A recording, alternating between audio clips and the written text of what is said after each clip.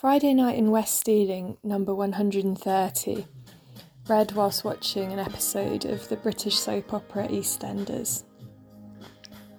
Friday Night in West Ealing, number 130. I meant to start writing this ages ago, but have been majorly dithering. In fact, I'm still dithering.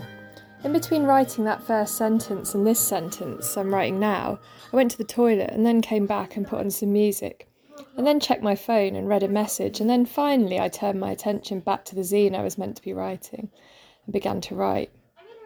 It's raining softly outside, as well as being kind of glowy and softly sunny, and I just saw someone's arm stick out of the bathroom window, I guess to check if it was raining, and then pull back in when the raining was confirmed.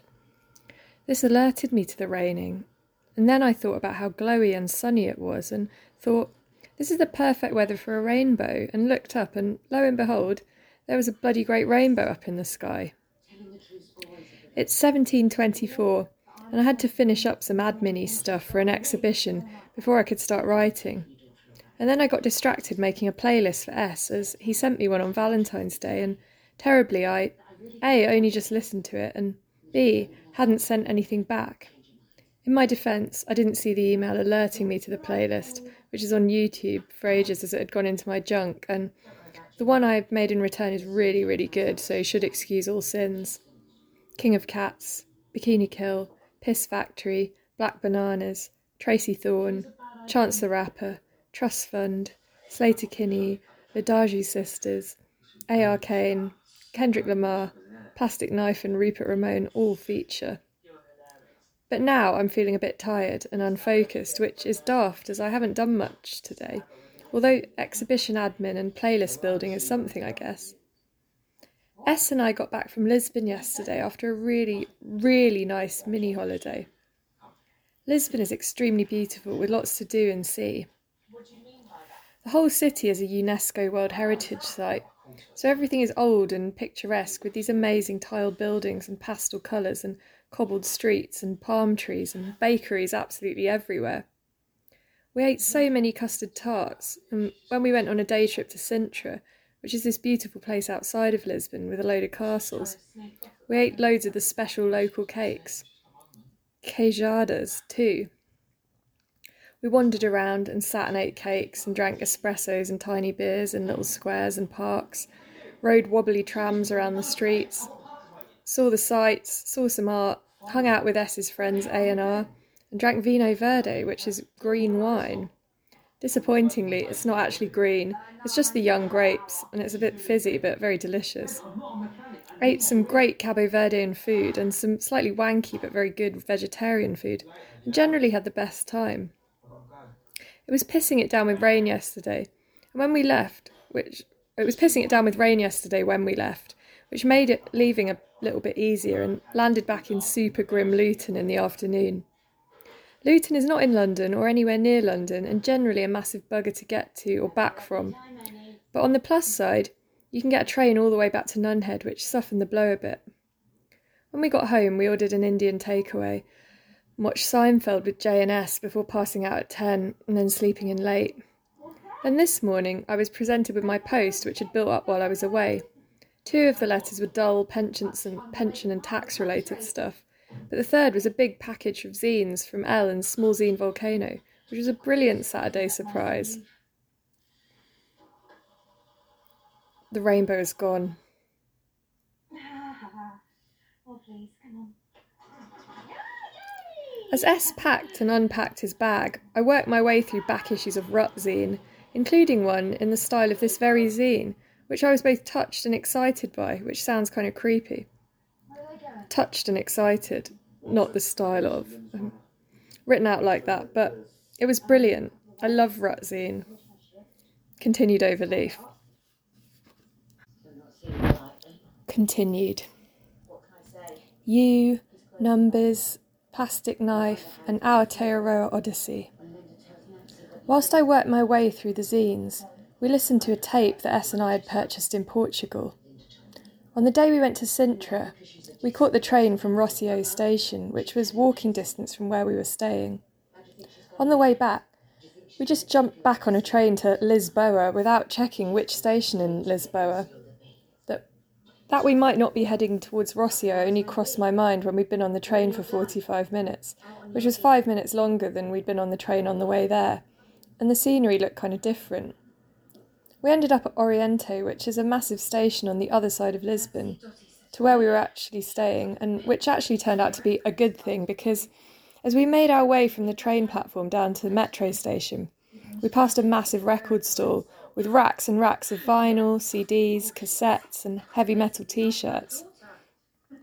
Unfortunately, the heavy metal t-shirts were out of our budget, as there were some really good ones, but the cassettes were €1 each, so we decided to get one. They were all Portuguese and we didn't recognise any of the names, so we spent a while debating how to choose which one. One of the cassettes had a glamorous woman with a leather jacket half zipped up and her breasts spilling out at the chest, shot in a kind of soft focus, Vaseline on the lens, 80s porn kind of way. Would this be the Portuguese Samantha Fox, or maybe a metal band with a standard issue objectifying front cover? I don't know, because in the end we went for a tape called Successos de Top. Lured in by its front cover of brightly coloured ovals with the song titles in them, which included Conte Partiro, Nobre Vagabundo, Barbie Girl, E Outros Exitos, Spice Up Your Life, Dite Quasi Tudo, Tuo Deso, and The Power of Love. Don't tell me you wouldn't have been just as excited to find out what the tape sounded like. We were hoping for dramatic Portuguese reimaginings of Barbie, Barby, girl, and Spice Up Your Life, but in actuality, they're only very slightly different from the originals, with the faintest trace of a Portuguese accent the only real giveaway. Conte Partiro is the cover of the opera song popularised by Andrea Bocelli, but my favourite is Dite Quasi Tudeo, which features someone playing the guitar as if they have absolutely no idea how to play the guitar.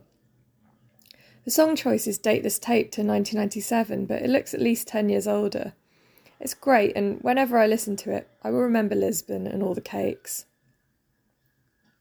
It's dark now. Use your illusion. One of the zines in the excellent package of zines Elle sent is an issue of You about a Guns N' Roses concert, which I particularly enjoyed.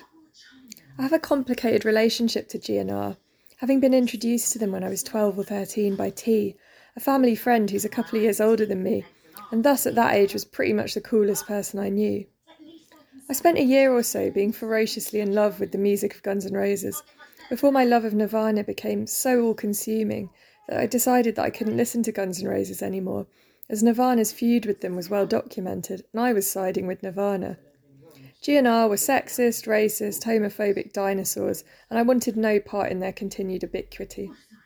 I took my GNR albums, I had all of them, including the double live album, except Lies and The Spaghetti Incident, and Chinese Democracy, but that's because it wouldn't be released for another 6 years, to CD Warehouse in exchange for some cold hard cash, except they wouldn't take Appetite for Destruction, so I just binned it.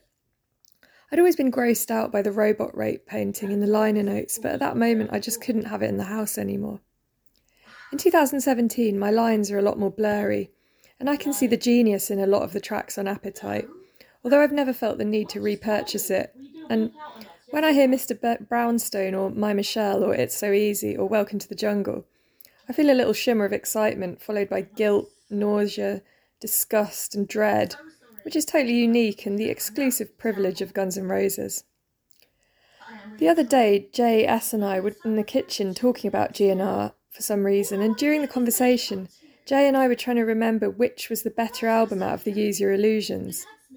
I remember preferring Use Your Illusion 2, but decided to double-check the track listings of both to see if my opinion has stood the test of time. As I brought up the track list for Use Your Illusion 1 on my phone, I hardly recognised any of the tracks. Number 1, Right Next Door to Hell. Vaguely remember, but feel like it can't have been that good. Number 2, Dust and Bones. No memory whatsoever. 3, Live and Let Die. Remember, obviously. 4, Don't Cry. Remember, of course. 5, Perfect Crime. No idea. 6. You Ain't the First. Vague memory, but couldn't conjure a tune or anything. 7. Bad Obsession. Nope. 8. Back Off Bitch. I remember this being embarrassing, but can't remember the song. 9. Double Talkin' Jive. Huh? 10. November Rain. I guess this makes up for the rest of the dross. 11. The Garden. This I remember pretty well. It's silly, but also kind of great duet with Alice Cooper. 12. Garden of Eden. Nothing. 13. Don't Damn Me.